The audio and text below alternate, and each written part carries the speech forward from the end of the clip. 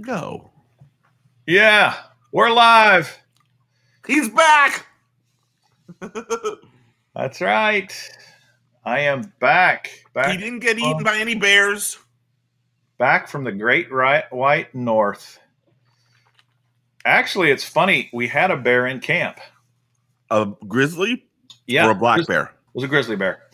They have some security cameras out there, so they will check the footage. What up, Bryson? We couldn't, we never saw him, of course, but he came in the camp at night several times, and that had him worried because you get a bear that's not afraid of your campsite, he's going to be a problem. Yeah. And hard to keep happy customers if they step outside at night to take a leak and there's a grizzly bear out there. In fact, not only that, but there was the cook, this camp cook. He gets up at like 3 a.m. to go. They have a little shed out back where they keep cooler and food and stuff. So he'd go back and forth. One morning he steps out and there's 3 wolves standing right there. Really? Yeah. That really terrified him because one wolf is really not that much of a problem, but if they get in groups, packs, that's dangerous. I have a not funny wolf story. I don't think I've ever told it either. So Sonia and I, that's my wife, went to Yellowstone years and years ago. It's like my third or fourth. Oh, look, that makes me look real good. Years and years ago, and I'd went a couple times with another girlfriend before Sonia. I'm saying that lower so I don't get in trouble. So we go to Yellowstone, and we go at like in the middle or the middle of May. It's still like white out snow. It's got like the way over to some of the places has 10 or 12 foot of snow, and there's really no people. So we went at that point in time because usually what happens is if you can find, as crazy and as bad as this sounds, if you find a dead carcass, it's been frozen over and it's finally starting to thaw. And if you find a carcass of a bison or whatever it is and sit on it, at some point in time, you're going to see a plethora of animals. Right on. From in fact, lion to wolves to everything. And I had that experience years ago before Sonia, and so I wanted her to experience this. So we finally get to this one place, and it's this open, just beautiful valley. And we're up top, kind of up top, and we're looking down at all these bison, these baby bison, and they're just going crazy. They're like jumping. It's beautiful. It's one of the best things you can see. Oh man, I can guess where this was going. On the top of this hill are a pack of wolves. Oh man. So the wolves are just staring down at these bison. And finally we get, we're there by ourselves. We get to a place where we pull off the side of the road. So we're kind of, imagine they're above us. We're in the middle and they're below us. Okay. And this ranger comes up and says to us, well, the wolves are waiting for those bison to leave. And I'm like, well, why do they want them to leave? And they said, well, the wolves chased a bunch of elk down this mountain and pushed one of them off a cliff, and it fell, broke its neck. Wow. And died. And they're waiting for that to happen. And I don't know if you know this. I'm not the smartest person on the face of the earth. I think I would like to see that broken neck deer. So I start walking down to where I think, the area is. Uh-huh. And as I start walking down, these wolves come charging down the hill after me. Now, to be honest, they're a good distance away. That's the God's honest truth.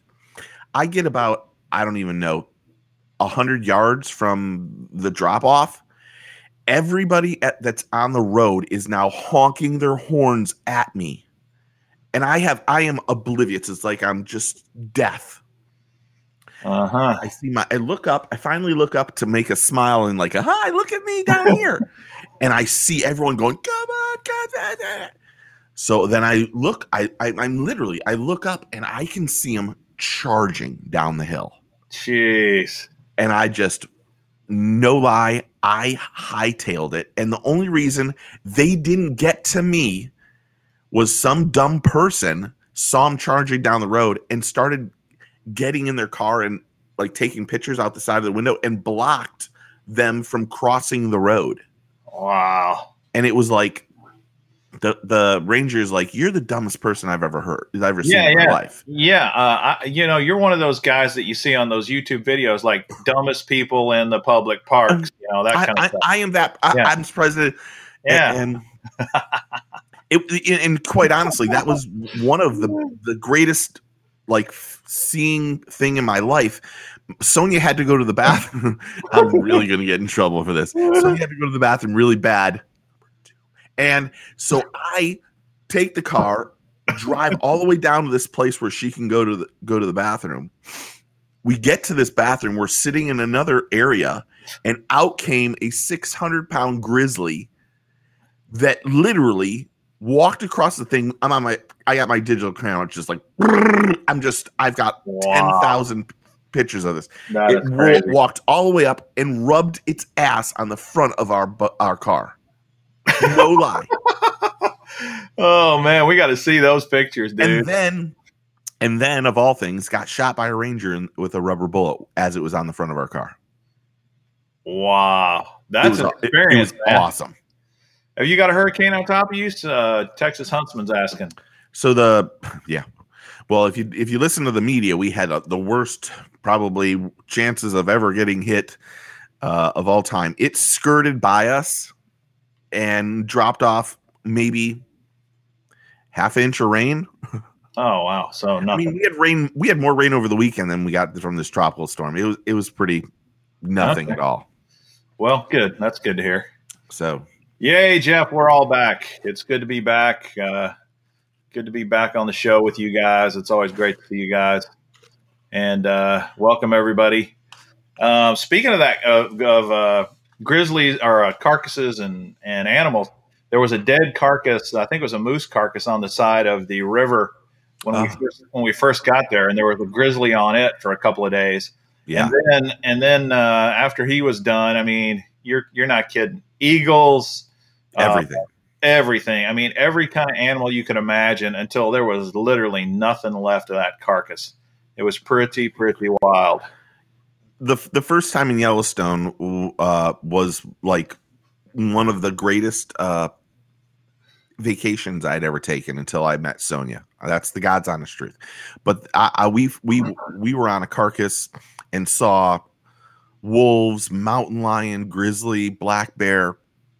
Every animal in Yellowstone came out and ended up eating this carcass within 40 or 50 feet from us. We were in the car, and you got up unbelievable early, and you got there and just were quiet. And you had your binoculars, and we watched some wolves take down an elk from about 2 miles away, and they chased it up the hill. A school of them. You can tell I'm a fisherman. A group of them, and then kind of like took one off that they knew which was the worst one, and chased it downhill. And all of these wolves were just waiting, and they ate it. I know this is not politically correct. They ate it while it was alive, and the noises this animal made before it died it was like National Geographic kind of shit. It was insane, but it was a long way away. I should mention that it was a long way away. But it's one of the reasons why when Sonia and I were like, oh, she wanted to go to Yellowstone and I wanted to fly fish. I said, we need to go pretty much the same time I went the first 2 or 3 times. So, you can fly fish out there too, right? Yeah, I did. I had one of my best days of fly fishing out there. I caught the third time I went out there. I've got all sorts of stories. Third time I went out there, I hit the salmon fly hatch and just completely crushed it. Completely, absolutely annihilated fish. I mean, every time the salmon fly hit the water, I caught a fish that day. I at one point in time, I had fished for 4 hours. I caught so many fish. I told the guide, I'm done for the day. I can't move. I want to die right now. Man. That's the kind of fishing we all want there. It was unbelievable. That's fishing, not catching. I mean, catching, not fishing. Yeah, it was. And of course, I had to buy like 50 salmon flies. I did not lose one because I tied my own knot. And and what people, and I say it to people, when you go fish with somebody, there's something you should always do. If you're not using your equipment, retie and tie the knot you like, because I was using the guides and he was going to charge me $6 a fly. And I had to pre-purchase 50. Wow. And then when I came back in, he had to reimburse me for all of the ones I did not lose. And I did not lose one fly that day. Jeez, that's awesome. That's some skill right there. Yeah. Especially if you're catching like crazy. Oh yeah. Well, I went through a ton of leader, but he said the average person goes through 50 of them. I'm like, look, he's like, I'll tie your tie for it. Tie it up. I'm like, no, don't touch this thing. This is, I don't want you. It's like someone handing you a pole to say, oh, here you go. Yeah. Good. I know you can't catch them, but use my rod and you can catch that. No, that does not go down over here. Right on. Well, what have you been doing the last couple weeks that we've been off the air? I mean, we were scheduled to go on the air, and then bam, you had no electricity. I didn't even have internet today. The internet went down when the storm went by until 3:00. Oh man! And to make matters worse, we have all underground electrical and everything else here. Huh? So, yeah. I mean, I don't know. I don't think I've done really too much. I've fished a few times. I struck out, went fishing twice, and didn't catch one thing. I went fishing with Topwater Johnny, Hank Snow, and oh my gosh, he'll kill me, Booster C. And I was like, I had done an intro, and I was like, oh, we're gonna do, we'll do 2-on-2 fishing, blah blah blah. And I got over there, and thank God we didn't do that, because I didn't catch one fish. And they were just bringing them in one after another. And I'm like, you got to be joking me. Wow. So something's going on with my fishing. I don't know what's happened over there lately. Crazy. But it doesn't matter what I have been doing. I want to hear what you have done over in the last 10 days, because what you have done is really what the topic is for the day.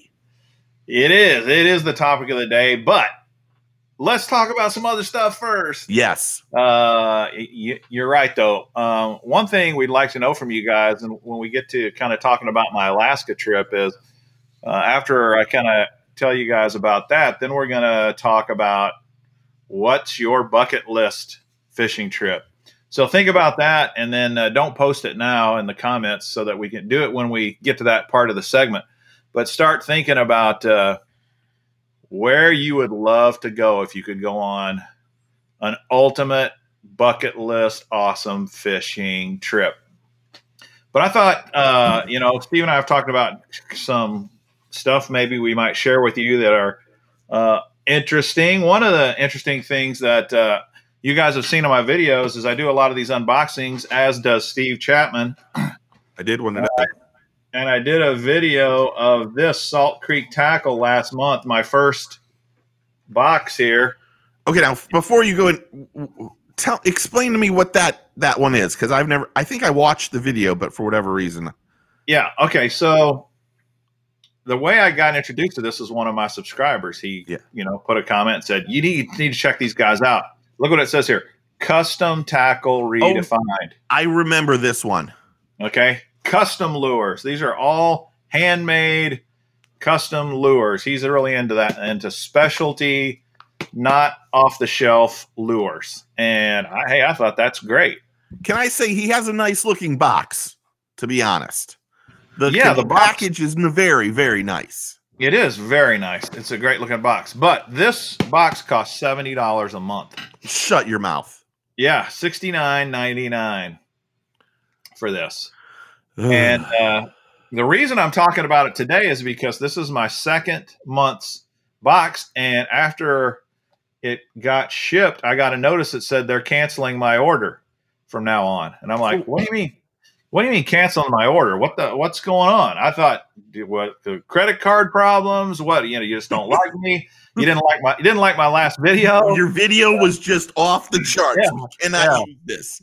Yeah. So then they sent an email that says, no, we've decided to kind of rethink this, and we're going to go back and try to find more and better custom lures, and we're going to revamp the box. And then when we do, we'll let you know.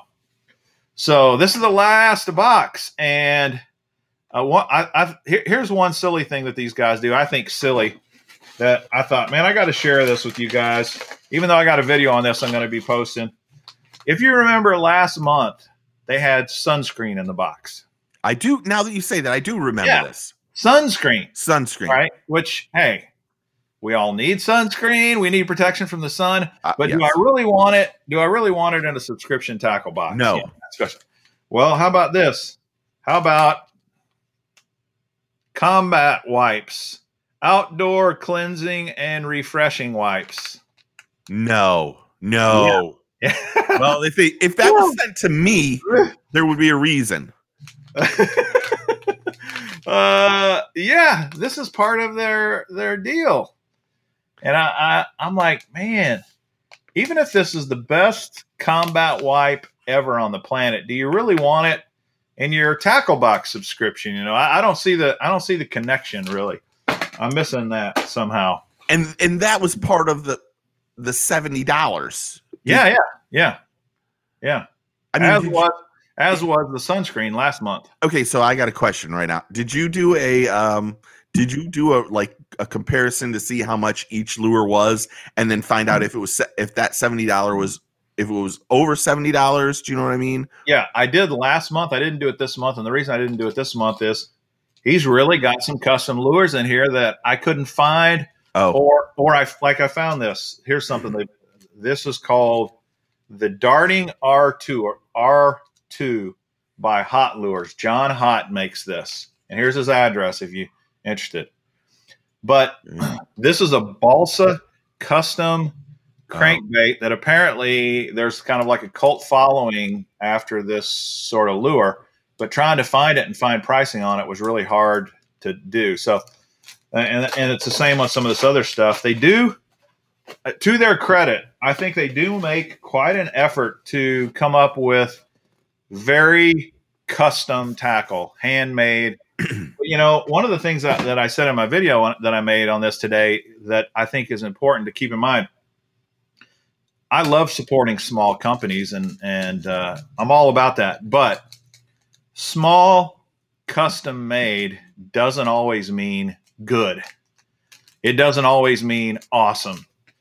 Now, sometimes it does, granted, but and that's where you got to be careful. If you're going to put a $25 crankbait in your box, which is what they gave us last month, a $25 crankbait, it better be superior somehow. Yeah. If it doesn't have Megabass printed on the side, most people are not going to pay $25 for it. Mm-hmm. Have you ever been to like an antique fishing lure show?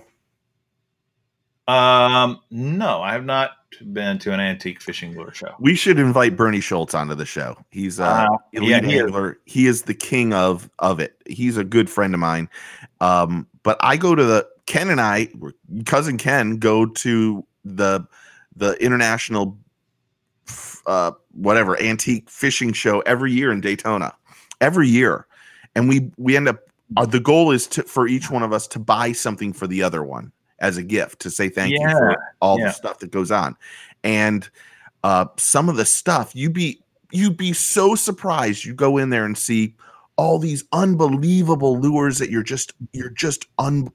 can't even fathom that this lure is 100 years old. But if you talk to everybody but Bernie Schultz, all these people go in there and they've never been fishing. They do it because they love the antique of these old, Oh, really? massive lures. Like, Uh-huh. I mean, if you have an old musky wood lure, you need to find some of these guys. It's probably worth a fortune. And I'm Really? not joking. And some of the stuff that these guys, I mean, it isn't a big crowd. It's a lot of older people that go in. I think I was the youngest one that was there that weekend. But some of the stuff they have, seeing some of the old stuff is just, that's where that lure you have. Someone will go in there and go, "Oh, this is blah blah blah blah blah," and this is how he does it. Yeah. And I know him, and it's crazy, but it's it's awesome. That would make a fun show for sure. Talking about antique lures. Yeah, Bernie knows everything. I think that's what he's going to do after when he retires for, bass fishing on the elites. He's just that much into it. It's ridiculous. I've heard him talk about that in the past, and his knowledge is off the charts. And you can tell he's super passionate about it. Oh yeah, and his son is a unbelievable angler too. I think he was. I'm not sure if he's still with Shimano, but he's with somebody. He's a rep, and just his knowledge is even more. But I'll ask Bernie to come on the show for sure. Cool. Okay, so that's one of the things. There's other things that we want. Out of curiosity, do you think they're going out of business because they didn't make enough money?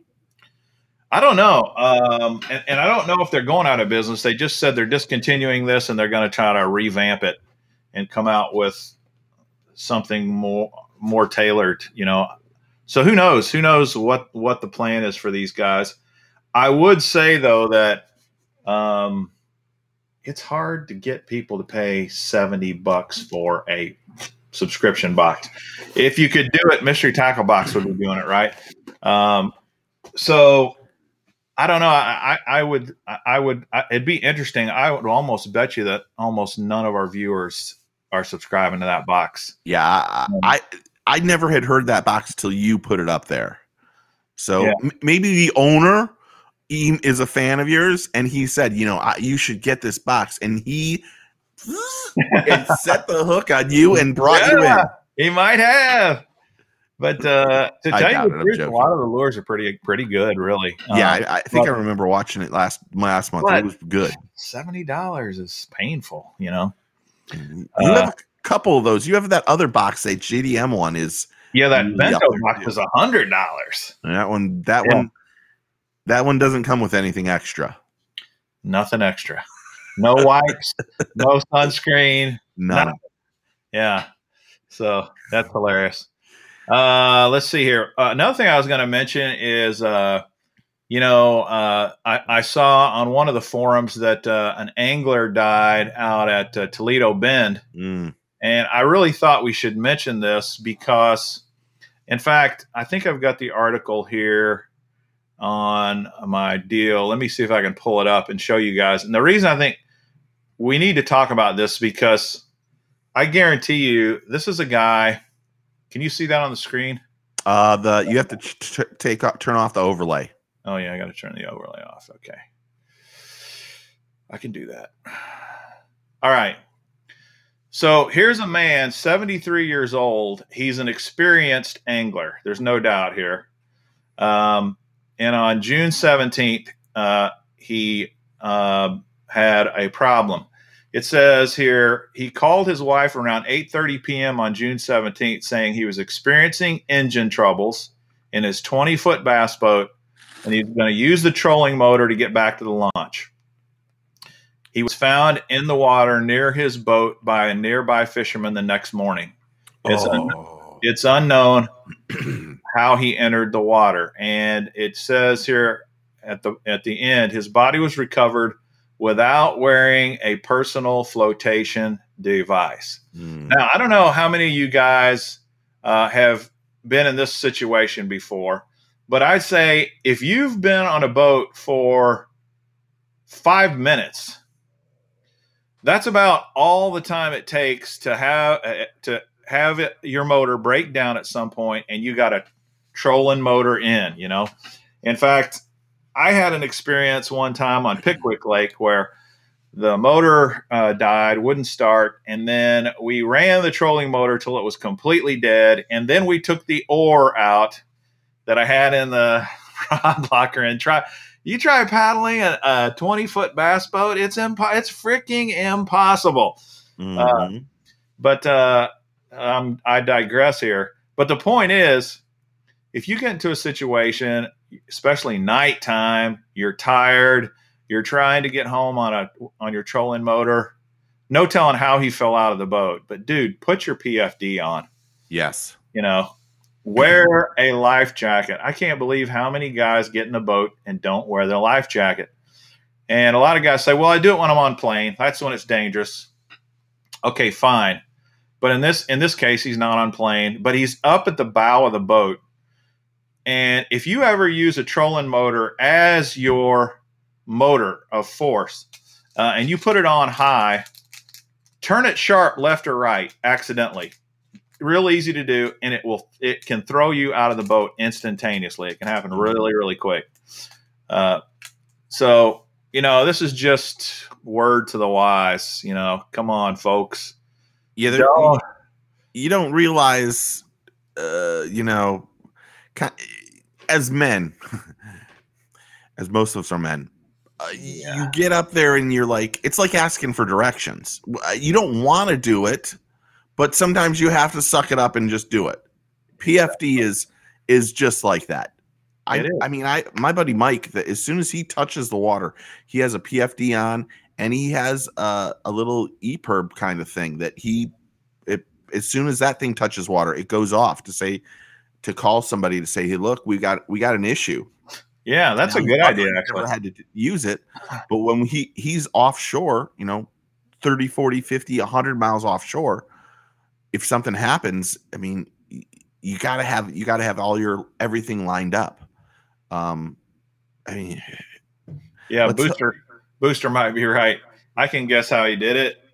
His trolling motor was on 10, the highest speed. You hit a stump or anything like that. It's real easy real easy. It can happen like that. Yeah, that's just a shame. That's just we hear about this probably. I bet you hear about this 5 to 10 times a year. Yeah, absolutely, you do. And you're just kind of more or less like, what's going on? What don't people understand?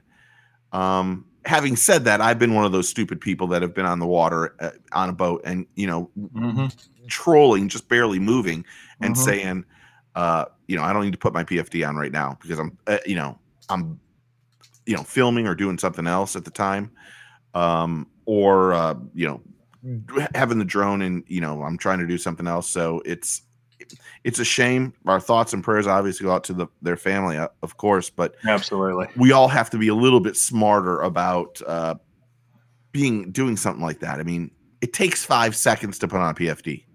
That's 5 seconds. So that's our public service announcement. Here's an alternate public service announcement also. Make sure your PFD actually fits you and it floats. It's not a freaking, I'm telling you, I've seen some of these PFDs that dudes have, and I'm like, man, just get you one of those little pool noodles and wrap it around you, because that's about as effective as your PFD. That thing's junk. Invest a little money in a decent PFD, man, and use it. I mean, it's real. It's easy insurance, cheap insurance. You want to know what's funny? When we go fish the lagoon, saltwater anglers, in this case, you don't wear a PFD. If you fall out of the boat, you just stand up. There's no place where it's over 2 foot. So it's a little bit different. Bass fishing guys, bass fishing boats go so fast these days. I've been on pro boats where we're going from one place to another, where of course I have a PFD on at that point in time. When we get going and you're going so fast and that boat's just walking on a water, and the only thing that's hitting the water is the prop, that I've actually had to hold myself kind of just to calm myself down, because I'm like, if I go off this boat right now when we're bouncing, not only am I going to look like the Michelin Tire Man doing flips off the water, I am dead.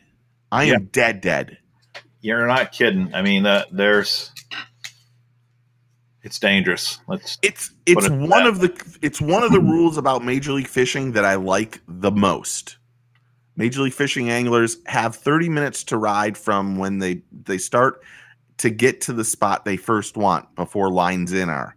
Where bass fishing anglers, elites, they all plan, they go out every 5 or 6 seconds, and they all just race each other up, and it's just balls out fast as you can get to your spot. And it's a perfect segment or perfect segue into, you missed this, but last weekend Jacob Wheeler put on a clinic. I heard about that. But what was more fun and the craziest thing that most people are going to either know about or not know about is called the flogger. Flogger. If you don't know what a flogger is, there is how much is that one? Oh, $114. Let me take. Is that on Amazon? This is on Tackle Warehouse. Oh, okay. Let me take my overlay off so you can see it. Okay, the Lure Craft Flogger Underwater Viewer, $114.99. Do they say they have them in? Yeah, they do say they have how many in stock? Oh, it says July 29th. Yeah, July 29th. That makes more sense. They were completely sold out after Jacob Wheeler's first day. And what you do is you stick that thing in the water and then you look through it and you can find it. But here's the craziest thing about this flogger thing. These guys have $30,000 worth of equipment on the front of their boat. But they're using a $115 piece of plastic to find fish. Yeah, is that crazy or what? It is. I've seen the flogger years ago. I watched it on. I think it was Kevin Van Dam and Mark Zona might have been doing one of the Zona fishing shows. It was a Zona live fishing thing, and he had this thing out, and I was like, as soon as I saw it, I texted him. And he didn't get back to me right away. But then I'm like, you got to tell me what this thing is. And it's in crystal clear water. You can put that thing up and look down and see if the smallmouth is on the bed. It only happens during a certain amount of time. Does it have a magnification on it, or is it just? It kind of does. Okay. And you can. It made a huge difference. But while I'm very happy for Jacob and, really what we found, Mr. Bass Wheeler broke his in practice, it says. He had one. The guys that were in the top 10 all used floggers. They all had a flogger on the front of their boat. And as the weekend went on, they end up having more and more anglers were like rednecking it up and making their own. And really, it was really, really funny getting towards day 2. But my question is, where have we gone in fishing where we have, $25,000, $30,000? You have every forward-facing sonar known to man on the front of your boat. You have every different brand.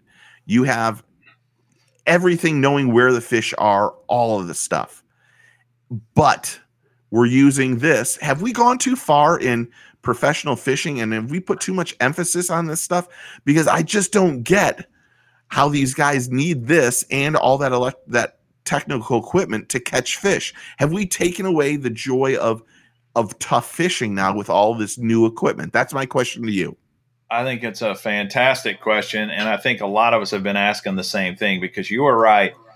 These pros now easily have $25,000 to $30,000 worth of fish finding equipment, electronics on their boat, and they're using a $100 flogger to find fish. Well, no, supposedly those floggers were like $400 2 weeks ago.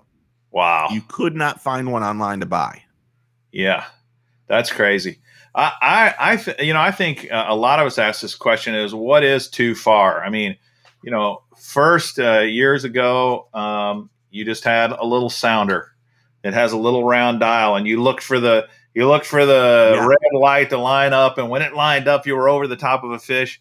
And now we got underwater cameras, and we got underwater sonar, and we got down scan and side scan and 360 scan, and man, you've got that thing that sounds the fish to get closer to you. That's right. Yeah, the chirper.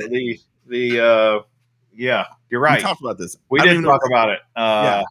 And it's just like, and who can argue with it? There's absolutely guys are finding fish with the electronics, and these young guys that really understand their electronics well, they're spanking some older, more experienced fishermen who are kind of maybe being a little more hard-headed about the equipment. It's an amazing thing to think about, because where is it gonna stop? It's not gonna stop. The way technology goes, I have no idea what they're coming up with, but 16-inch screens on the front of your boat. I mean, you're going to have. Have you seen some of these guys have screens that actually are at like not looking down as much? They've got this thing where it raises it up like. Well, the next is going to be virtual reality goggles that you wear, and you can see everything under the boat. I mean, perfectly. That's the next thing, and they're going to have someone to drive the boat for them, because they're not even going to be able to navigate, because it's bizarre the level. The other thing you and I talked about is if you can use up scan, down scan, side scans, 360, AccuView cameras, floggers, everything else. Hydrowave. Why in the world can you not throw an A-rig? I mean, really? Is an A-rig so over the top, amazing? It takes away all the competitive nature of fishing, but none of this other stuff does. It's ridiculous, man. So I'm not going to, you and I talked about this. I'm not going to share some of the knowledge I know. Right. But the A-rig was taken away because supposedly, as I do air quotes, supposedly there was one angler that said it's not fair for everyone to use A-rigs. It's going to make everyone else as good as I am. And I'll never win another tournament if they and that was supposedly the reason why A-rigs were banned and elite stuff. Now, is it true? Yeah, but yeah, I mean, you can use the exact same argument with this different forms of sonar. They definitely give some people an unfair competitive advantage. If you're one of these guys that feels like I'm more of an intuitive and natural fisherman, I don't have time to spend hours and weeks and months behind a screen. Mm-hmm. What it's done is it's taken away. It's made the field of anglers kind of all have the same access to what's going on. In the past, people used to say, oh, you want to know why KVD does so well? He's fished here 30 times, and so he knows the lake better than anyone else. That isn't the case anymore. Now these guys can show up, bring a flogger and everything else, and absolutely put a smackdown. You might not like Major League Fishing. I understand it. You might not like Boyd Duckett. I can understand it. I have a lot of respect for Boyd. But Major League Fishing. Think about this. Think about your flogger argument, though. The guys in the tournament that could get their hands on a flogger, they had a competitive advantage over the guys who couldn't get one. Yeah, they definitely did.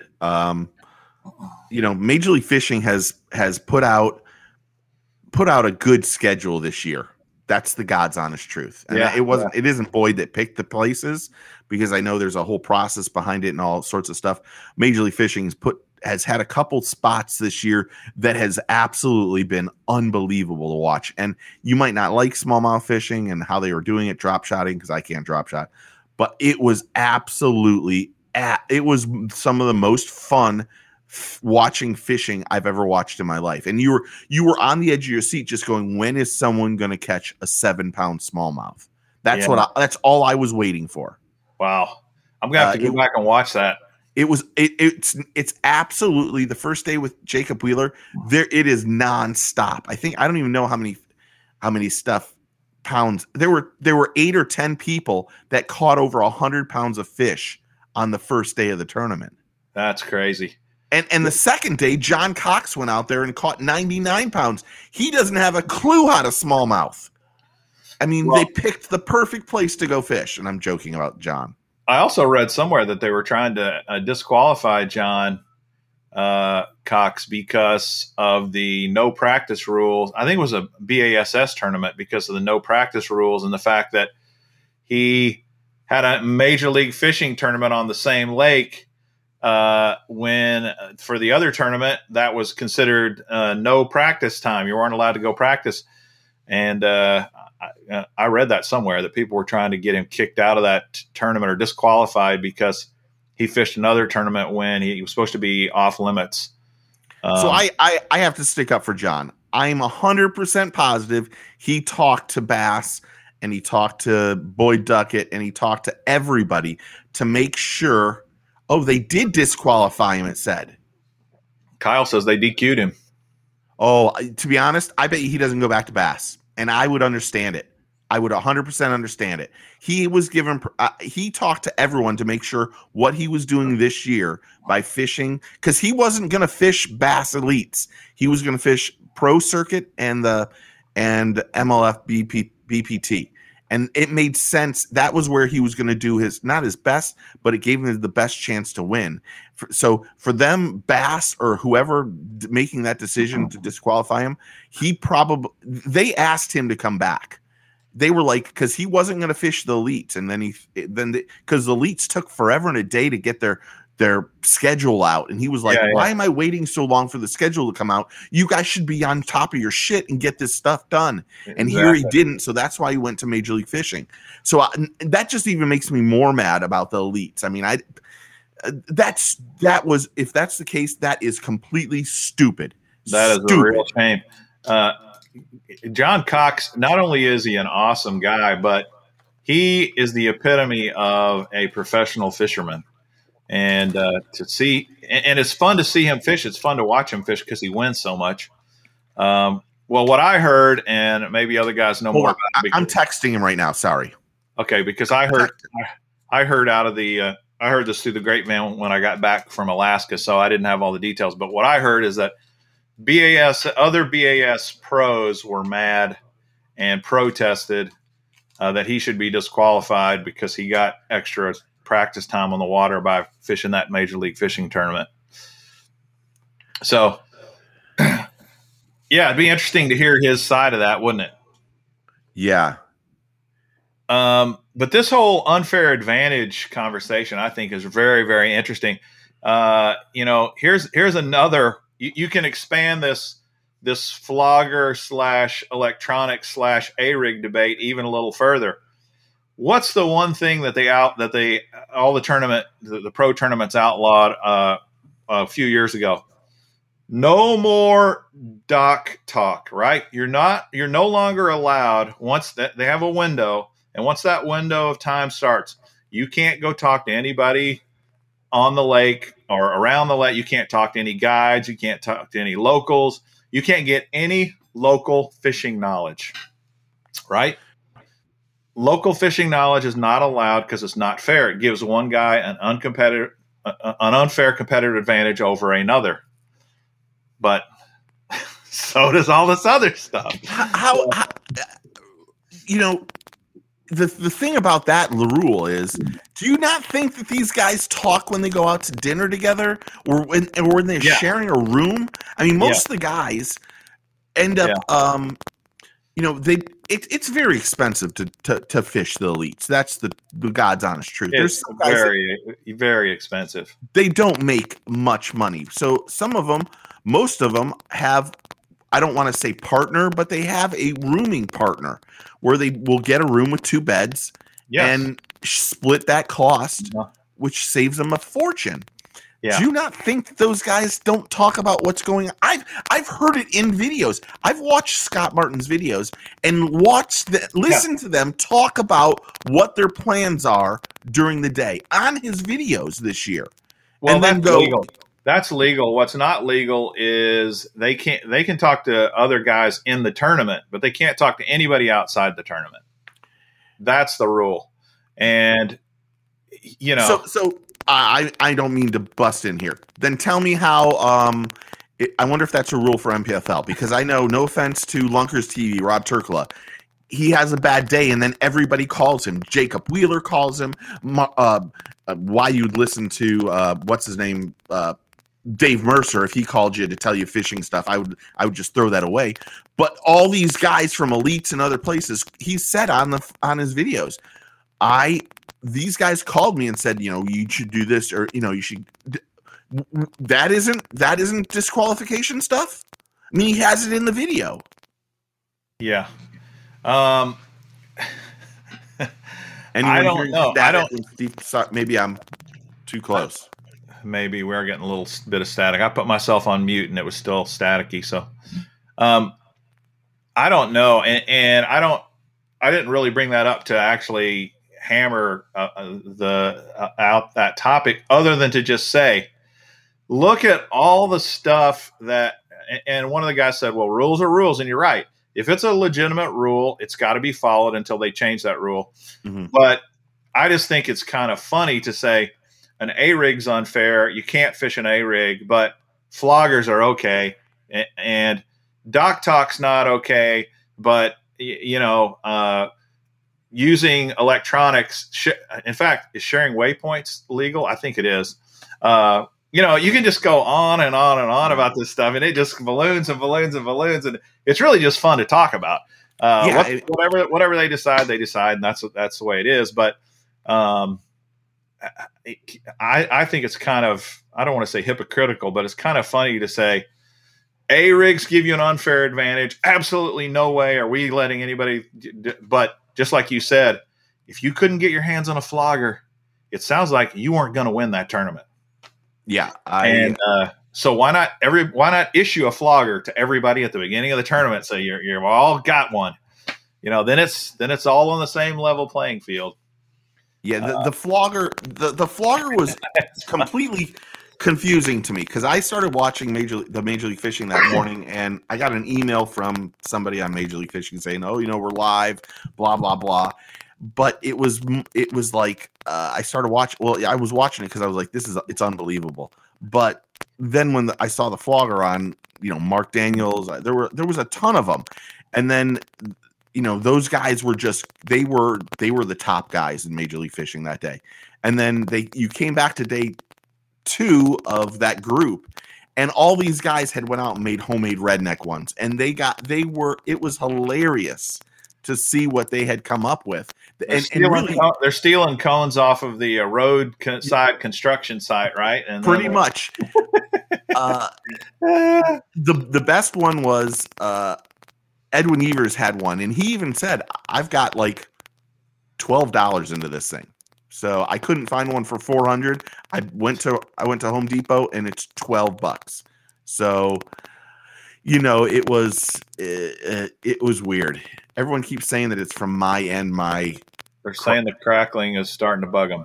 Yeah, I don't know how to not make. Maybe just don't talk the rest of the show. Done. Man, the joys of trying to do a podcast. I mean, last show I had you on mute, and we pretended like it was all your fault, and I had you on mute. I can't hear you. You need to try something. Plug in a new microphone, Steve. But it is what it is. It's live. I mean, yeah, it's live. It's live. It's the best we can do. There's definitely some crackling coming from your end, though. Let's see. All right, another thing I was going to talk about off topic here. That was a fun topic, man. We could really have some shows over that. I hope John Cox texts you back during the show. That would be really awesome to see. It's a little late, but you never know. Yeah, it is late. All right, so I do these. You and I did one. We shared a tackle box, mystery tackle box, a Mr. Bass mystery tackle box, and a Get Your Fish On, where we shared tackle. Well, I had one of my viewers on my Saturday night show win a Mr. Bass mystery tackle box, and I had 25 jigs in this box that he won, brand new jigs. A lot of money's worth of jigs. I had 6-cent swim jigs in there. I had dirty jigs, flipping jigs in there. I had river to sea football jigs. I had a lot of great jigs in there, and shipped it out. It came yesterday. He arrives at his house yesterday. The box is torn open, and there's 8 jigs in the box. I sent him 25, and it shows up with 8 jigs. And there's a little note in there from the post office that says, "We care. Sorry this happened. We really care." I'm like, dude, if you think they care, go back to the post office and see if they'll give you the money for those 17, 18 jigs that somehow disappeared in the mail. I am so fed up with the post office, man. They are screwing stuff up and damaging stuff right and left. It's insanity. Hopefully you can hear me out of this microphone, and this makes it better for everybody. Can you hear me? Yeah, that actually does sound better. Oh. I got to do all these things to make these people happy. I know it, man. You're a people pleaser. I hate it already. What the hell is the post office doing? The post office is already screwed up as is. It's ridiculous. It is so freaking frustrating. Here, this guy, in fact, this was on my spin to win wheel, and it took like 6 weeks for somebody to finally land on that thing and win. He wins. We make a big deal out of it. I break it open and I show everybody all these amazing jigs, and 3/4 of them disappear on the way to the post office. It's just, man, it's frustrating. Yeah, the post office is already, like I said, the post office is already screwed up. Like I love getting like my packages, and then they're like half.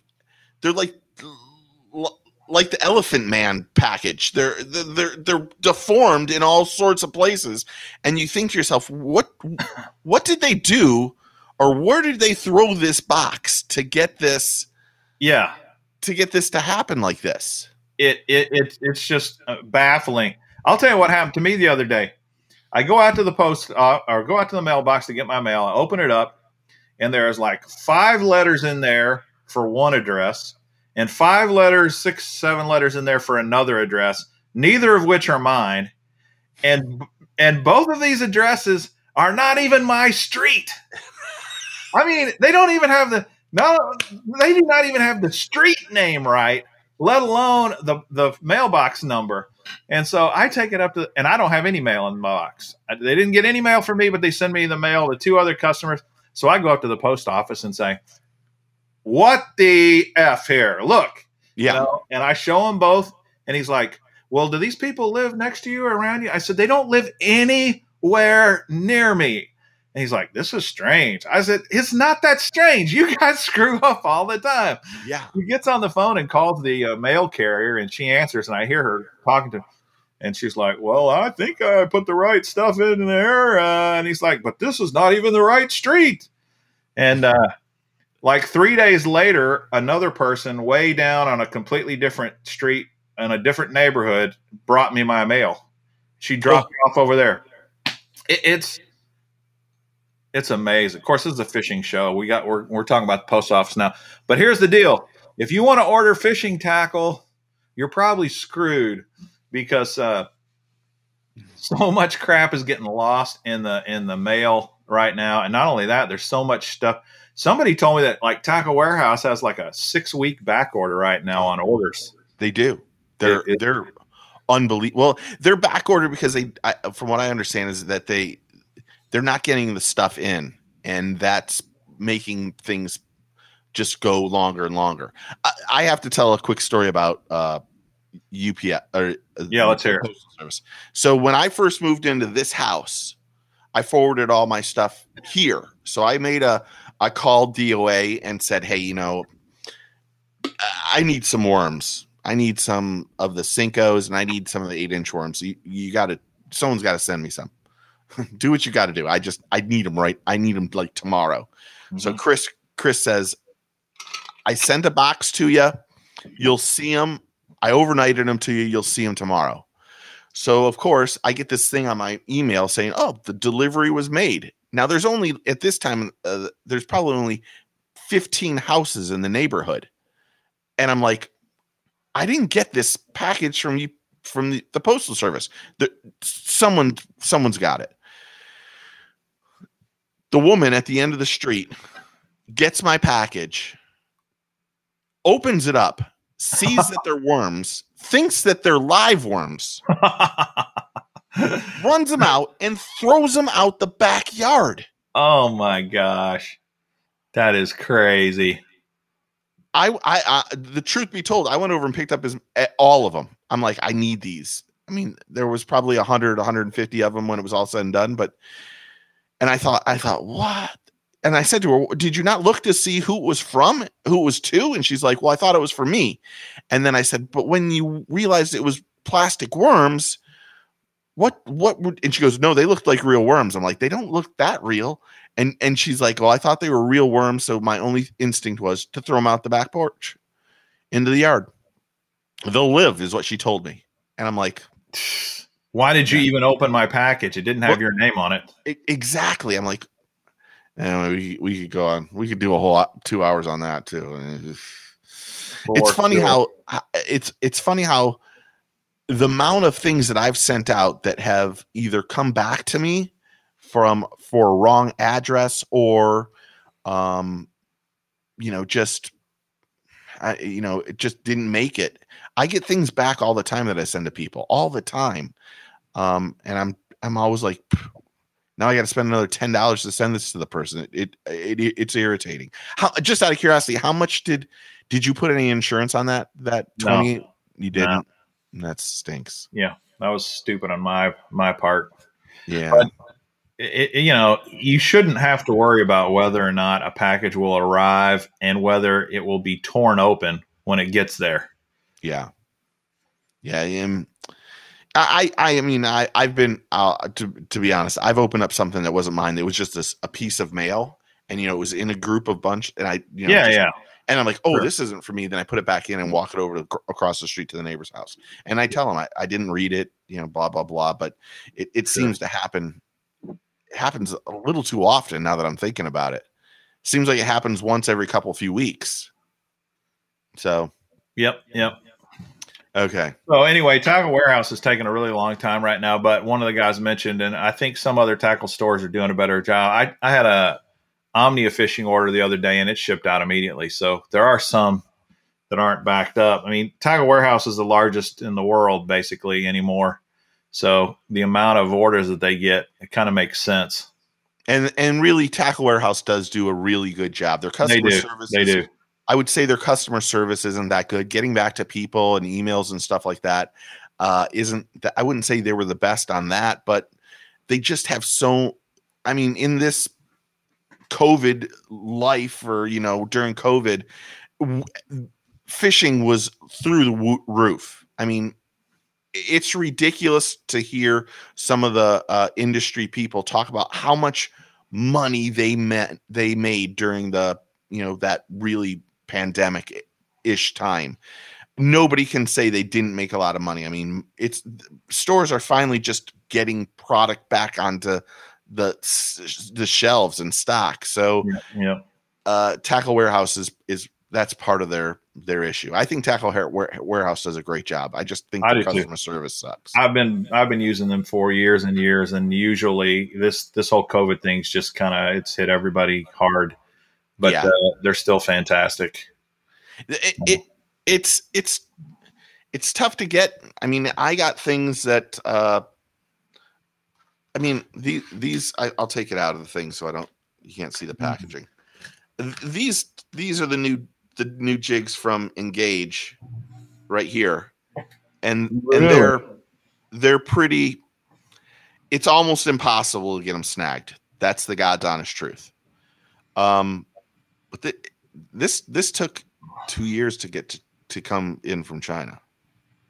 Wow. And that isn't a really good color. This is the one I've been fishing. This is the one I've been fishing a lot lately.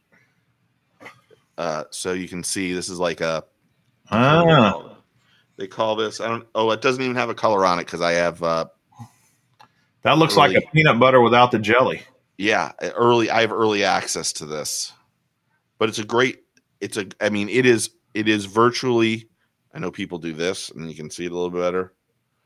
It's virtually impossible to get it snagged right now. I've used this one for a couple weeks, and I've just bounced it off everything to see what it. And I cannot snag it. It gets stuck for. Okay, hold on a second. Hold on. Hey, dude. John. Hey, John called What are you doing? Are you home or are you on the road?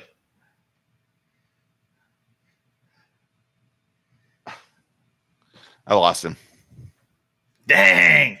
Maybe he'll call back here in a second. I bet he will. Yeah. But they're virtually almost impossible to get snagged. So, it's something that everyone will see here in a little bit for sure. Yeah. What else are you doing for ICAST? I know you've been doing all kinds of stuff, getting ready for ICAST. Oh yeah. The What's amount of stuff I'm going to show.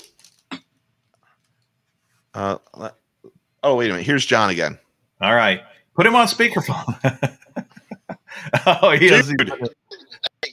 Yeah, I can hear you. What are you? I'm doing a live podcast, so you're kind of live on me. Oh, no. So this is you and I talking. Hold on. I'm going to put you. I can't do that to you. Hold on. How are you on the road? Oh, you're quiet, guys. We're just going to. Yeah. I'll call you later. I don't want to get you in trouble, but I want to know. Did you hear why? What was the reasoning behind the DQ? Can you tell me that real fast?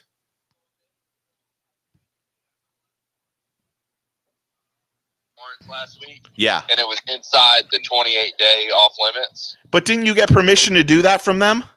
Well, no, not really. I mean, what I did, I tried to talk everybody into like, hey, I'll just fish like from the Mencina ramp to the dam, which was like a 3-mile stretch. Yeah. And I was like, I'll just hang out here for MLF. And then we're going out of Waddington, which is like. Yeah. Interesting. Crazy. Well, he's hung himself up now. He'll call back here in a minute. Dudes, can you guys believe that, though? Let me take this deal off so you can actually see me. Oh, here he goes. Well, he's still on the phone. I'll click him on here in a second when he hangs up. I want to hear that conversation, don't you guys? So it sounds like he was going to take a very limited location, fish there for MLF, and then for the BASS tournament, not fish in that area. And then he wouldn't really be crossing any water. So that's pretty awesome. That's pretty cool. Crazy stuff, man. Crazy. So I can see him talking to John still here. And when he hangs up, I'll connect him back. And that way we don't invade John Cox's privacy. Hey, one thing I was going to tell you guys, on my weekend show, which is going to be Sunday night, 8 p.m., I'm going to be giving away a Champions Club box. They sent me one of these, so it's brand new to give away. So how about that? I'm going to give one of those away, and I think Steve may have gotten a couple of them from them as well. He's going to be giving away as well. But on my Spin to Win show Sunday night, I will give that away as one of the prizes, so that should be fun.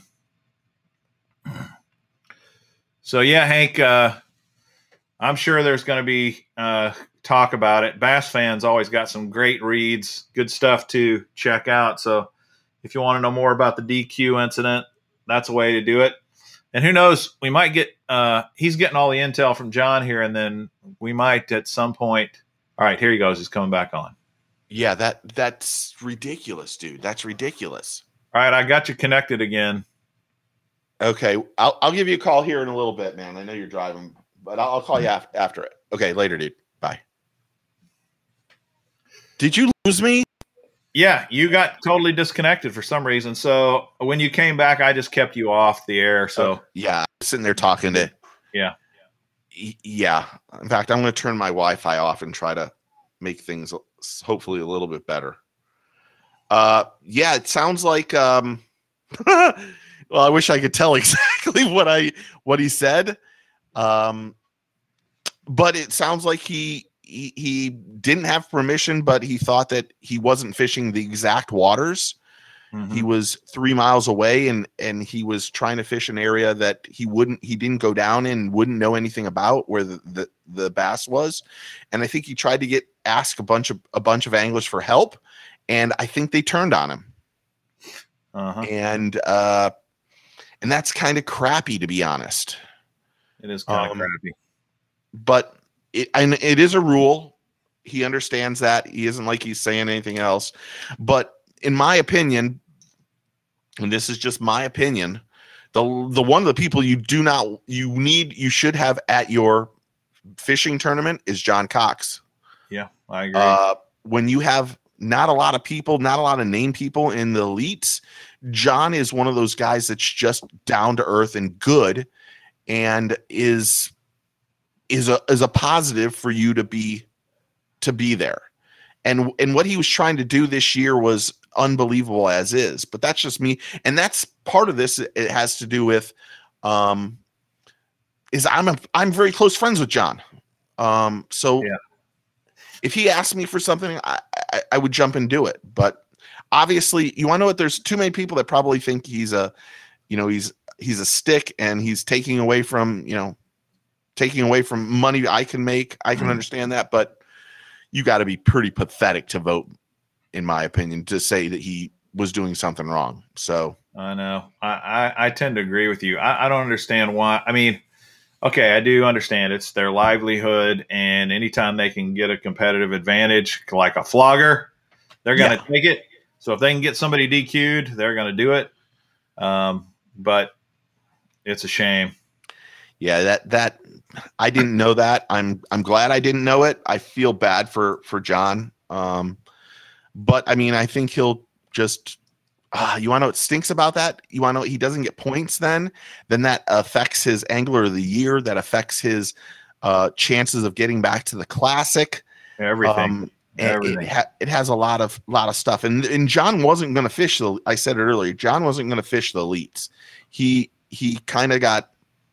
People were like, he qualified. He fished last year. It didn't kind of fit his schedule, and he was like, I'm going to fish Major League Fishing in the pro circuit because I can do well and I like the format. And then this, and quite honestly, I'm going to say something that I probably know that John would not be happy about, but he had people on in the Bass organization when he said he was going to go to Major League Fishing that really got really crappy with him, like said some really nasty things to him on the phone. And these are because they thought, oh, you need to stick with Bass instead of going to Major League Fishing. And John wasn't looking at it. He doesn't look at Major League Fishing Bass at all. He's looking at how many fishing tournaments can I fish that I can make the most money at. He's always been that way too. I mean, yes. He's always fished multiple circuits and just as many different tournaments as he can. So that is kind of a shame. Yeah. What about the old drought out there? Have you been following that? Like this guy Matthew's asking about Lake Mead. It's insane, man. What's going on out there right now? They're just running out of water out west. We were running out of water here 4 weeks ago. My frog pond was sketchy. We at one point in time we actually thought about catching fish and putting them up in the pond above that was spring fed, and then trying to recatch them and bring them back down once the rain happened, because it was getting, it was down probably 10 or 12 feet. Yeah. And we don't have a lot of water as is. And it was getting something, but I didn't know Mead was that low, but it's really scary when it gets like that. Yeah. Because the Colorado River 100 feet low. Yeah. It's over 100 feet low right now. And it's never been this low, really. And that Colorado River that runs through Lake Mead basically is the water source for 2/3 of all of the agriculture in California and the lower southwestern states. Without that water, you're going to see major food shortages. So it's at crisis level. Is it dammed up, or is it just Hoover Dam? So they can't release water to make it come up at all? Well, Lake Mead is on the dam side. Okay. Okay. Yeah. So they can't add any more water, and the only source that Colorado has for water is just snow melt, and there hasn't been a lot of snow up river. So really a problem. Hopefully, they probably don't get much rain during the summer as is either. It's really dry out there, if I remember right. Yeah, it really is. This booster, I want to go watch that. The circus of people launching a low water ramp. Yeah, I love watching that. I do too. It's hilarious. Yeah, funny stuff. All right, we haven't even gotten to the topic of the show. I was going to show you this. You saw this? I'll show you it without the thing. There's a special new one. Oh, that no one has seen. I have two of them. There's one and then there's one like this. That is a vibrating jig. Yes. This one is a miniature one. You can't really see it that much. Oopsie, sorry. You can see that smaller blade. Good. It's got two trailer things, and the other one's a lot bigger. I think that's actually what it's called, to be honest, isn't it? Let me see. Yeah, that's what it's called, big blade. I've gotten some new things in pre-iCast, and it's Z-Man. I don't mind saying it. I can't do any underwater stuff, but yeah, that's the new ones from Z-Man, and they look good. Wow, awesome. So you can't show them in the water, but can you fish with them? Have you tried fishing with them yet? Yeah, the big one I fished with over the weekend. The big one is, let me get that other one. Yeah, how does it compare in size to like your? Yeah, that's what it is. Of course, I hooked something. How is it possible that So here is. Let me do it correctly so I don't get in trouble. Can't see exactly. Look at the size of one to the other. Yeah, that is a giant blade. Giant. Huh. Very interesting. Very good. The hooks are, I don't know if you can see that. The hooks are stout on the big one. Definitely looks like a beefy hook. Yeah, it's a really beefy hook. I think the only thing I have a negative, it has two trailer keepers.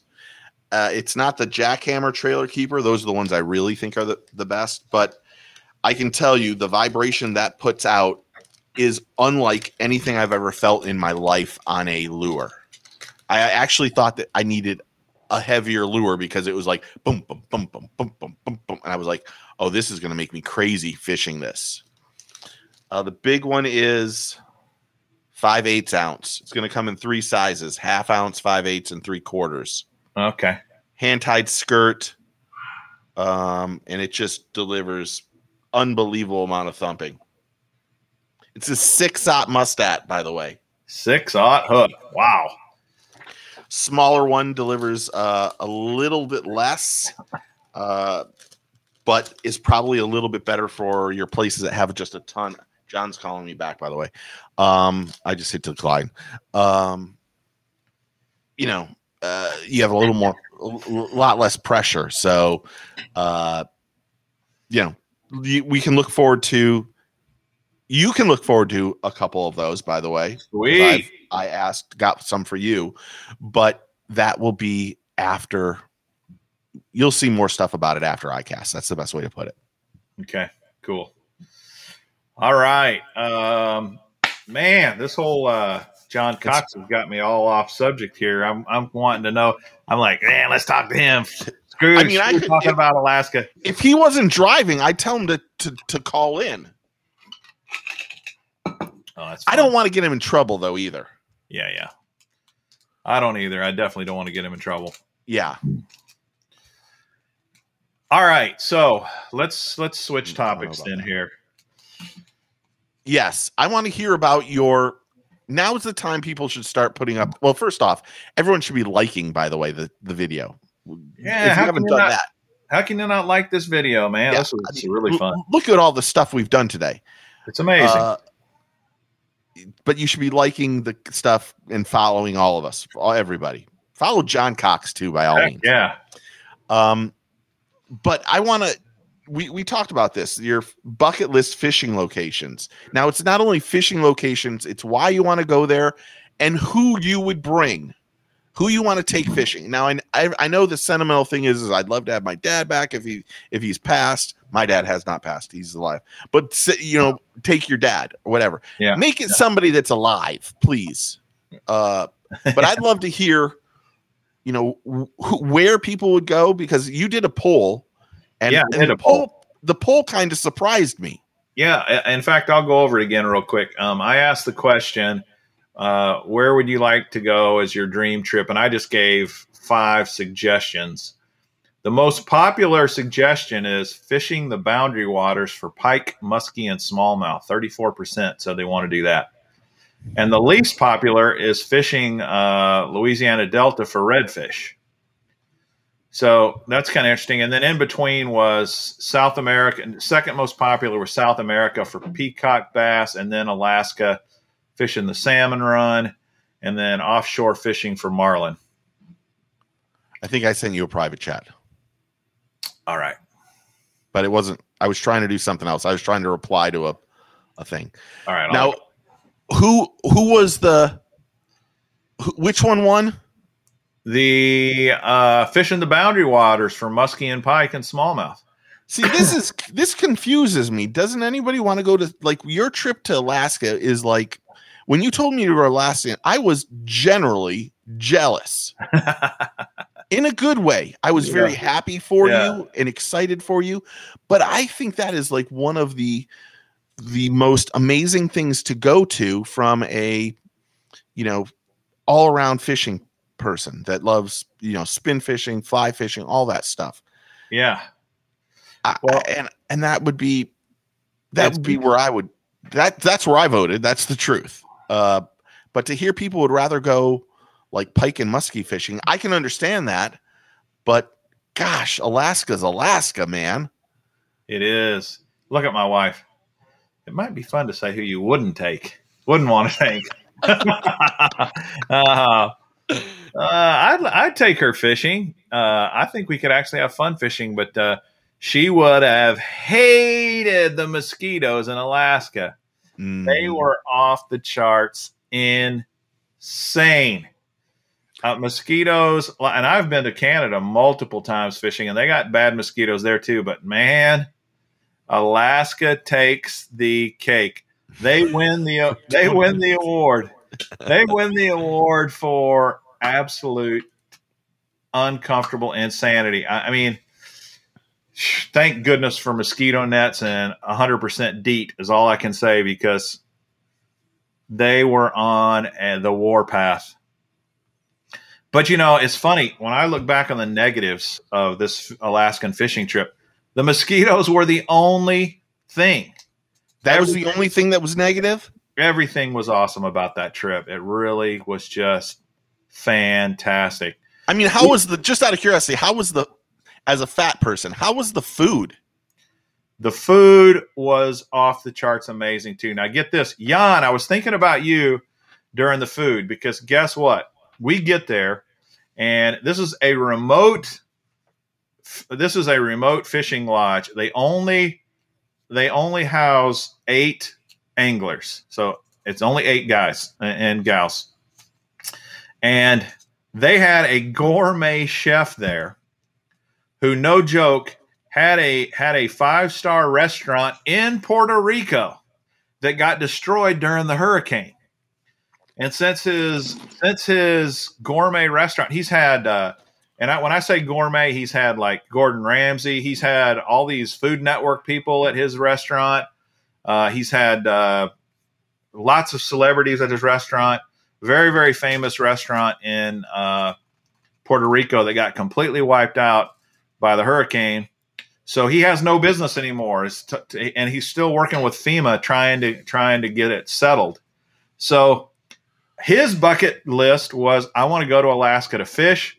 So he found a cooking job at a lodge in Alaska so that he could go fish.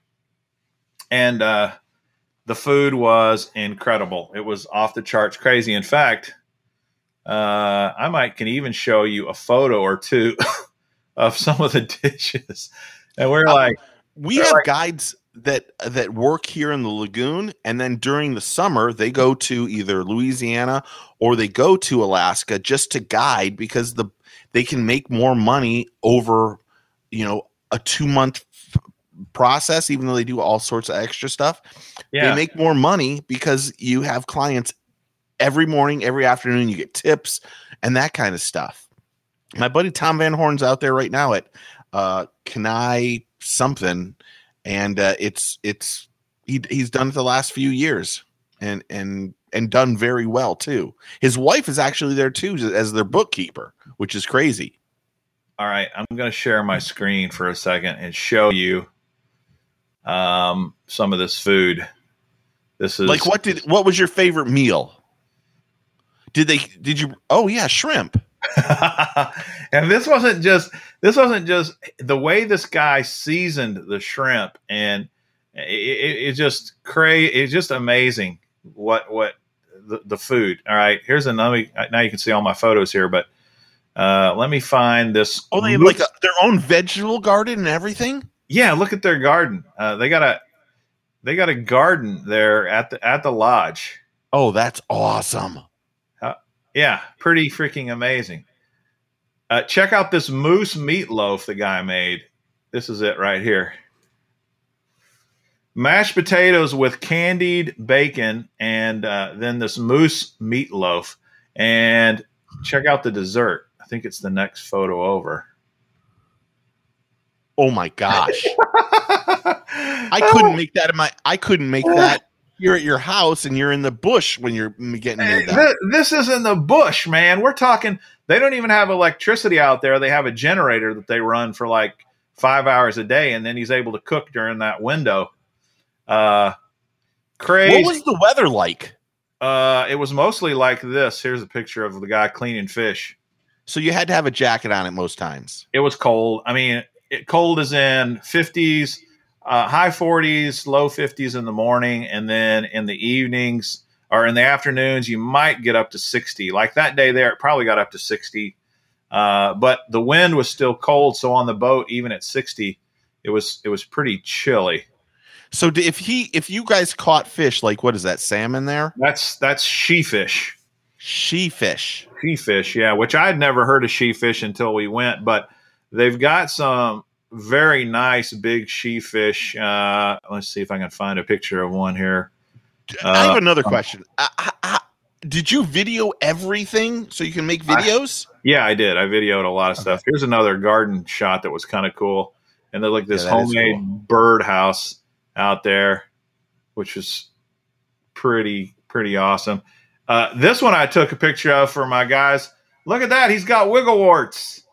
They actually do fish with wiggle warts out there for the salmon and stuff. So that was kind of fun because the guys know how much. All right, here's a sheefish. That's a sheefish. Okay. Now, was it good to eat? It was excellent eating. In fact, that's the only fish we ate there. Really? Because you couldn't eat the salmon. The salmon runs have been so low the last couple of years that MVR, the conservation people won't let you. You can't catch salmon right now. If you do accidentally catch one, it has to stay in the water. Isn't that a shame? You can't even take it out of the water for a picture. So I got a couple of salmon photos here, and I'll show you how we did it. Check out this moose. Yeah. What an ass. Yeah, you're not kidding. You're not kidding. Pretty crazy. But I want to see if this is how you had. There's how you did it. This is how you had to take a picture of the salmon because it had to stay in the net in the water. That's a 25 plus pound salmon right there, king. What is that? A coho? No, it's a king. A king. King salmon. It's really red. Yeah, very red. They are gorgeous fish, man, and they fight. They fight Yes. like you would not believe. I could not believe the fight on this salmon. There's your pike. That's one of the pike I caught. My guide there named Jimmy. And one good thing about the guides is you big toothy critters, they'll take them off for you.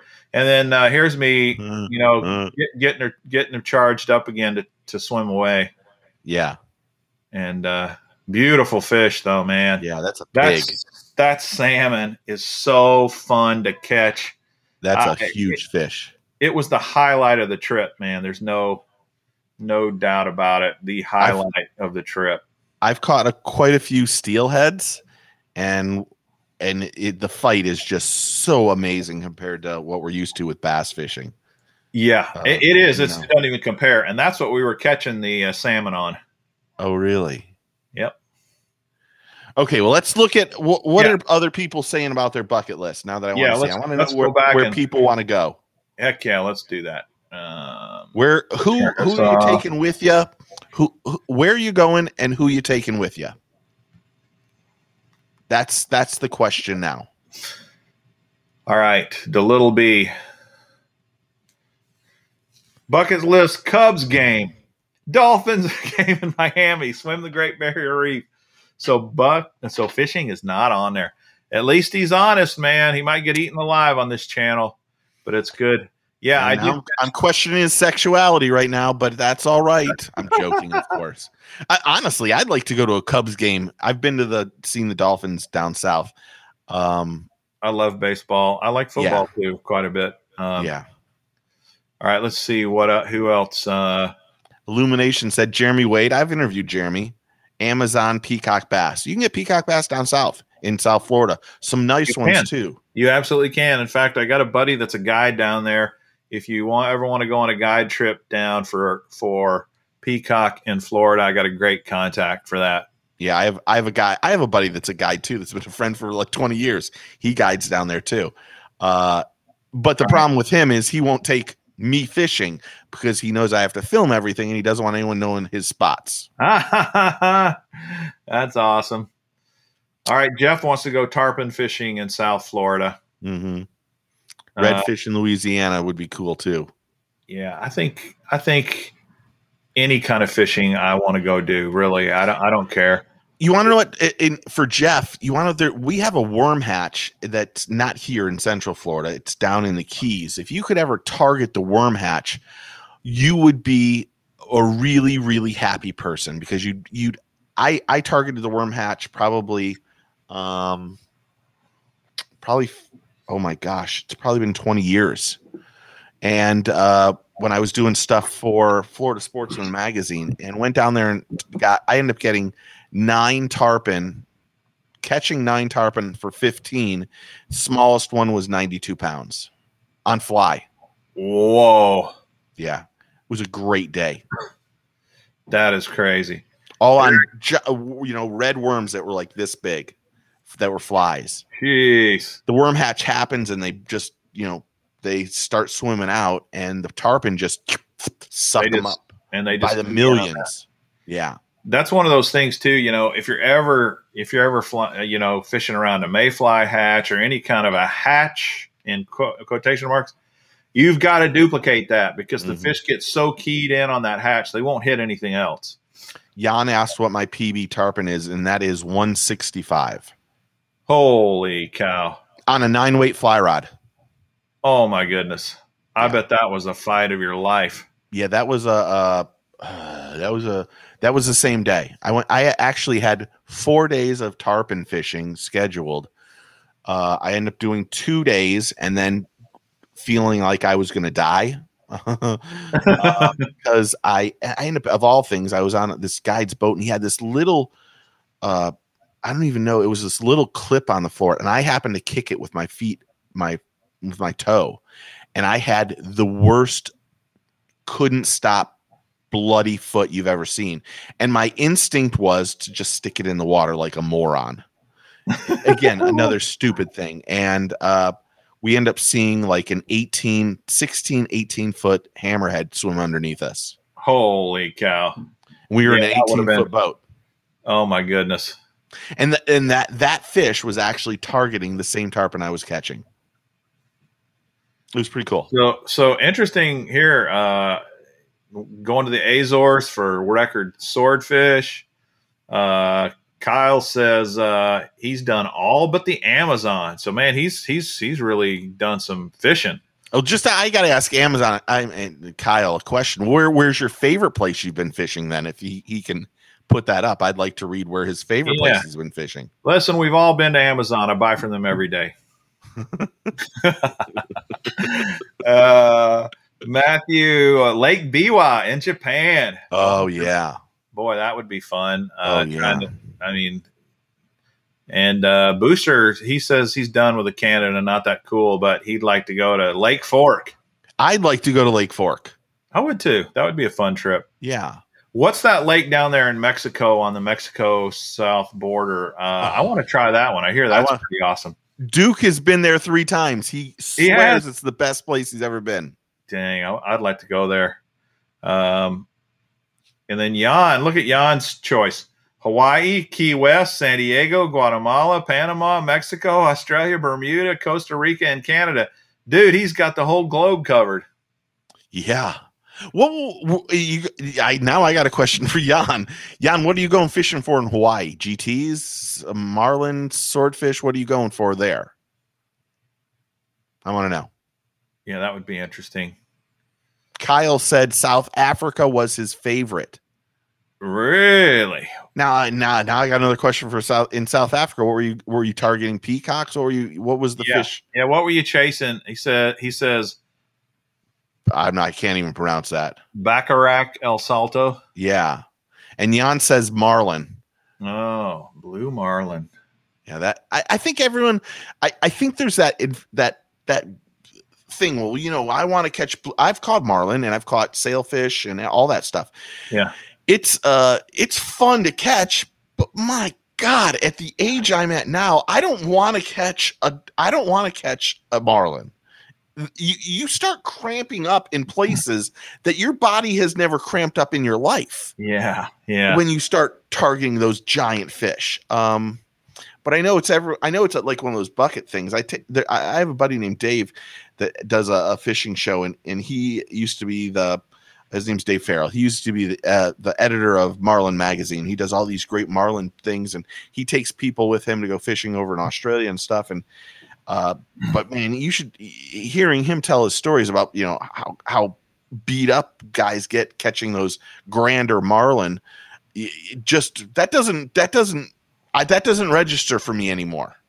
Yeah, I don't. Goliath grouper. I've caught a 350-pound Goliath grouper. Almost sank my boat. Really? Yeah. Jeez, that sounds interesting. That wasn't interesting. That was a horrible day. Scared the living bejesus out of me. I've been scared twice in my boat and thought, okay, I need to. In one case, I started praying, and just was like, I had my nephew with me, and I just said, "Hey, Jake, we have a very big problem." Speaking of praying, how many people saw Seth Feider's fishing prayer that he does before every tournament? I didn't see this.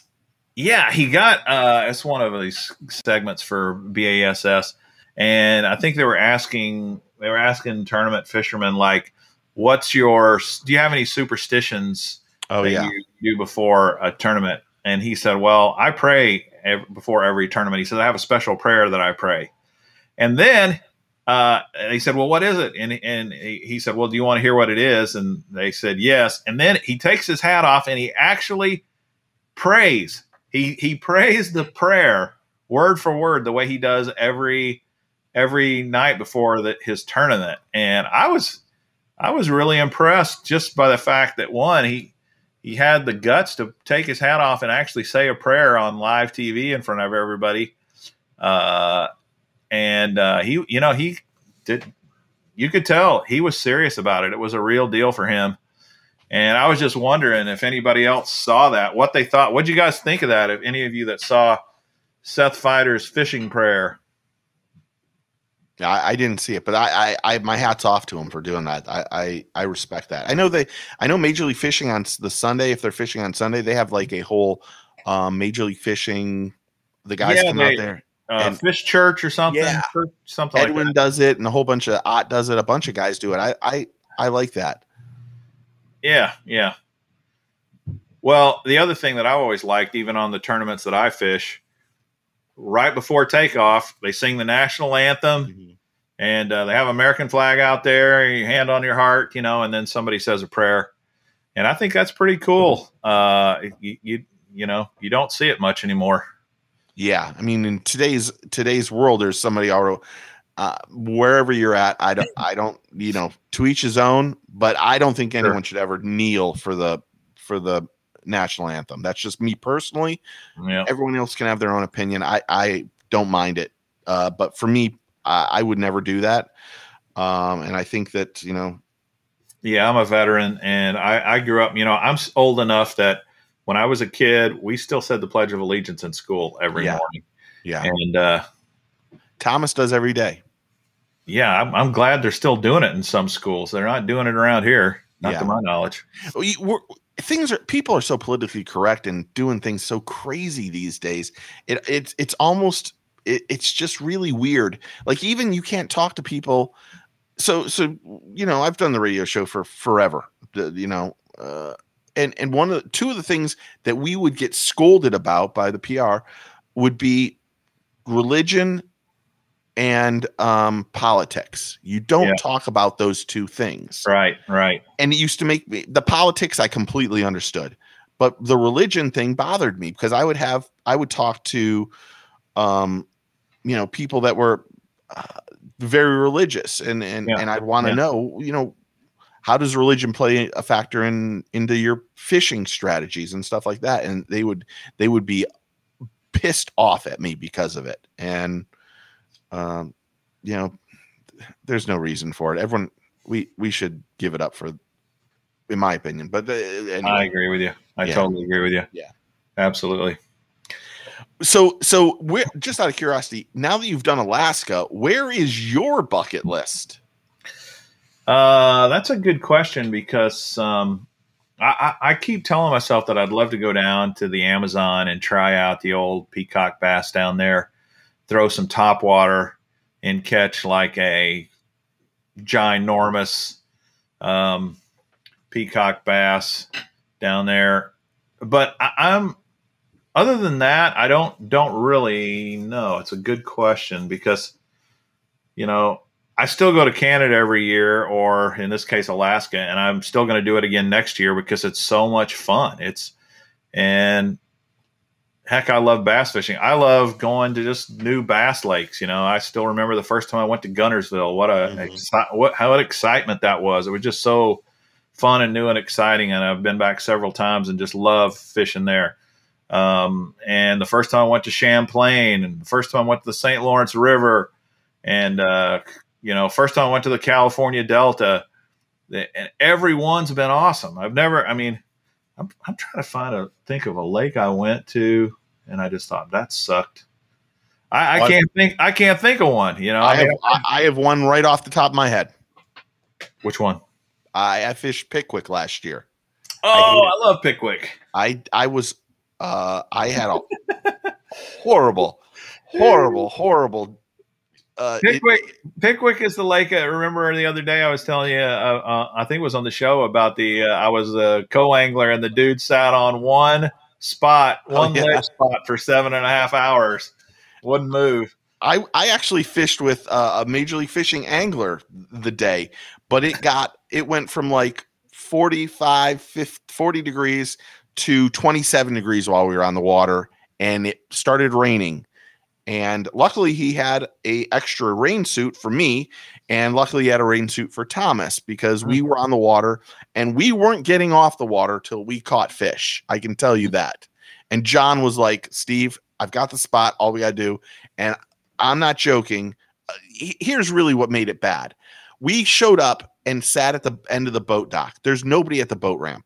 I mean, physically, no one is out there. And my wife didn't see us because the water was down and we were way below, and she was in the car up above us, and she didn't see us parked kind of on the thing. She called the police thinking that something had happened to us. And they showed up in full force as we sat on the bottom going, I wonder what they're doing up there. And it made for a very, very weird conversation with the police. I'll bet. And that's happened twice. Wow. So, yeah, the first time was my fault. This time wasn't, but we had it was a tough day fishing. I think the next kind of fishing I really, really want to try is fishing for redfish. So if you were to do that, I would say you need to go to Louisiana. I know people say, redfish in the Mosquito Lagoon is where to go. Yeah. I would say don't do it. And as much as that kills me to say that, I just think that it's a lot. It's so tough. It's like going down to the Keys to go bone fishing. The bone fishing, if you get one, it's unbelievable, and they're big. You can get 7-8 pound bonefish, 10-pound bonefish, and that will just destroy you better have the best reel known to man. It will destroy your drag on the first one. Really? They just sounds exciting. But Louisiana, it's crazy to say this. They think the redfish is a junk fish, and they go after trout more than they go after sea trout. And you can get to spots where you can, as soon as the bait hits the water, you'll catch one after another. I've seen 60, 70 casts in a row to catch a redfish in Venice. Personally did it. And the red fishing is it's unbelievable. It really is unbelievable. Well, I definitely want to try that. Gary says I should try Lake Charles, Louisiana. I was in Lake Charles during Hurricane Katrina. Man, it got hit hard. So I know exactly where Lake Charles is, Gary. It's a good place. It's really weird when you get into Louisiana, you start going down to Venice. There's nobody lives down there. It's just people who work on oil platforms and fish and anglers. That's all it is. There's a great, I don't know the name. I don't even know if it's around anymore. There was a red fishing lodge down there in Venice, and my buddy owns it. Used to own it, or used to go to it. And the fishing out of this place is it's ridiculous. I mean, the amount of redfish you catch out of Venice it's stupid. It's stupid. Sounds like my kind of place. I like stupid. Yeah, and they've never, some of these fish have never seen a lure in their life. So any horrible angler catches them nonstop. Crazy. And I'm not saying you're a horrible angler. I'm just saying I've seen some jackasses go down there and catch like 200 in a day. That sounds like my kind of deal. 200 in a day. Right on. So redfish is where you'd like to do. That's the next. I think that's the next thing I want to do that I've never done. Okay. Yeah. It isn't like you wouldn't go after tarpon or snook or anything like that. Well, heck, I wouldn't turn it down. I'm just like, what have I kind of got my eyes on? I've been thinking about redfish for several years now. I want to go try it. Yeah. It's the big bruiser redfish. Those are giant. I think I've caught a 54 or 55 inch redfish. It is a challenge. They really strip it. That isn't on fly though, but it's they're big giant fish. Cool. That is really sweet. Go out to the drilling platforms and catch red snapper. Yeah. Or yellowfin tuna. When you go out to the drilling platforms, you catch everything. That's really a lot of fun. It's a little bit of as long as you don't get seasick, it's probably 45, 50 miles for some of the good drilling platforms. But man, you get out there and the yellowfin tuna is just, it's on fire. Speaking of seasick, we flew in a little bush plane, Cessna 206 on our flight through the mountains. It was about a 2-hour flight from Anchorage to our lake, to our river, the whole Litna River.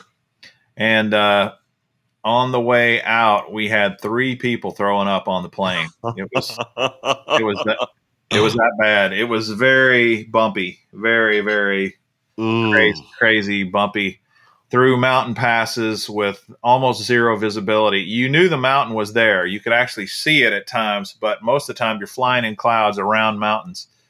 And that was a little nerve-wracking, to say the least. Yeah. That isn't something nobody's ready for that. Yeah, nobody's ready for that.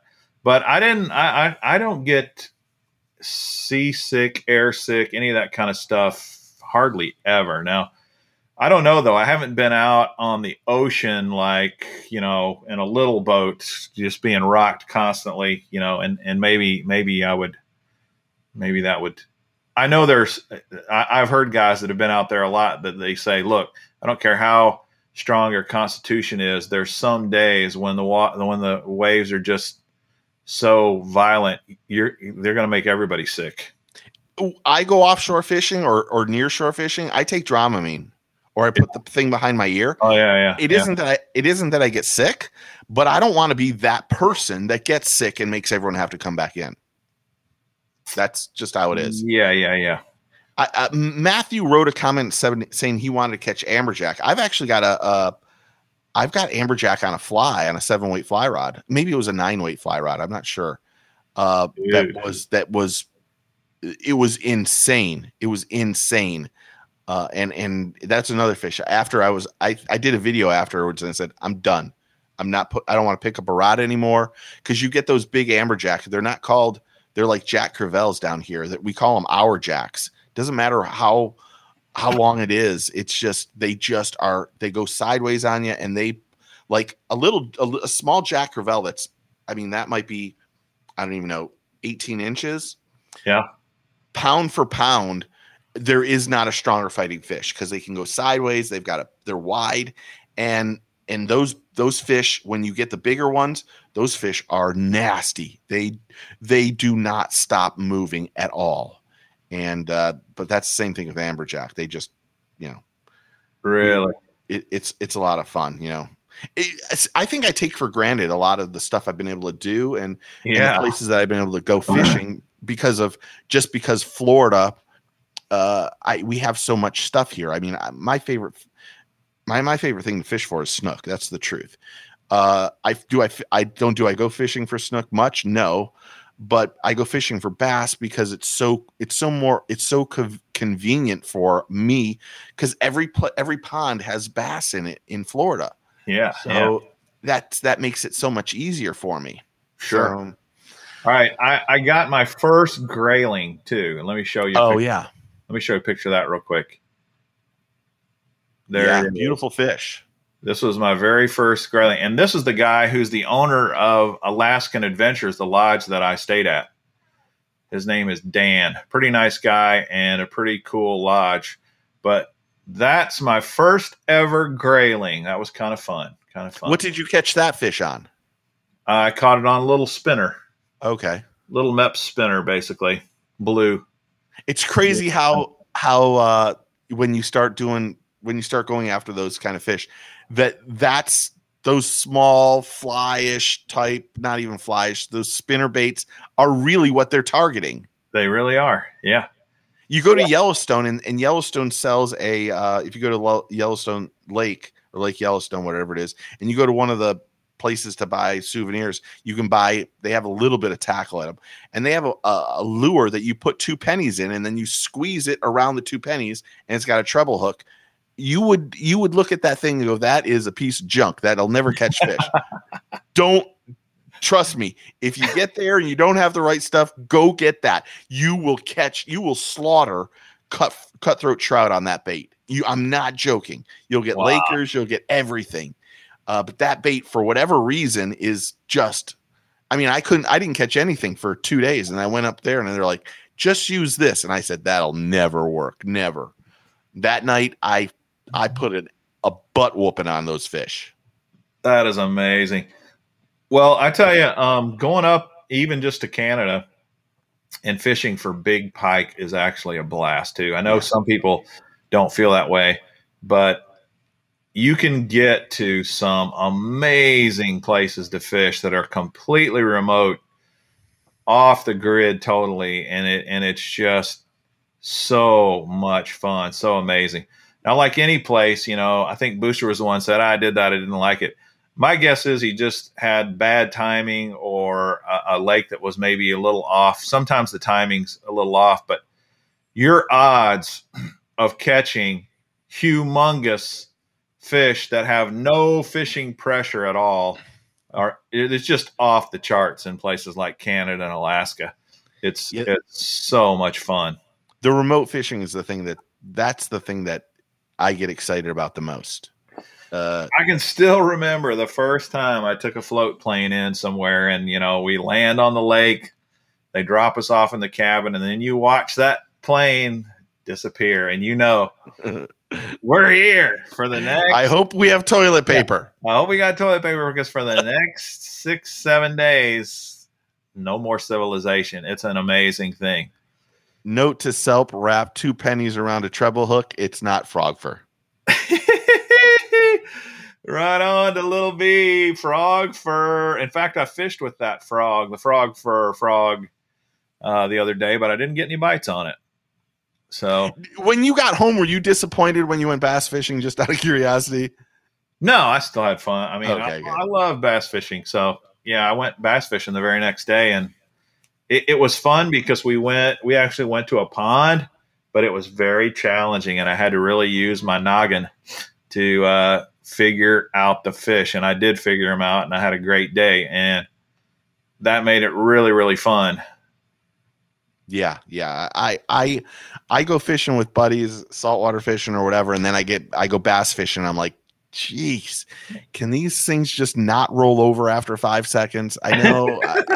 And I think the biggest thing about bass fishing to me is it doesn't last very long, does it? Yeah, it changes so fast what they're eating. Like the pond I usually go fishing, I've actually been doing horrible at lately. I don't know why. I can't figure it out, but the Senko's not working, huh? The Senko isn't. I'm not getting anything on the Senko. Wow. But of course I caught a few on frogs lately, but it's just, I don't know what it is. And we've had so much rain here lately. I mean, the rain's ridiculous, but the water temperatures are still really high, but it's just, I don't know. I gotta go out there and figure it out. I'm pretty sure Topwater Johnny's going there tomorrow morning, but I could go tomorrow morning. Thomas doesn't have swimming tomorrow morning, so I might make the Bubba get up early and go fishing with his daddy. Sounds like a plan. Cool. All right, we are winding down here. What do we want? Anything else we want to hit on before we wrap it up? Let's see. What videos do you have coming up? Because I watched the short one the other day. Did you put something when you got home?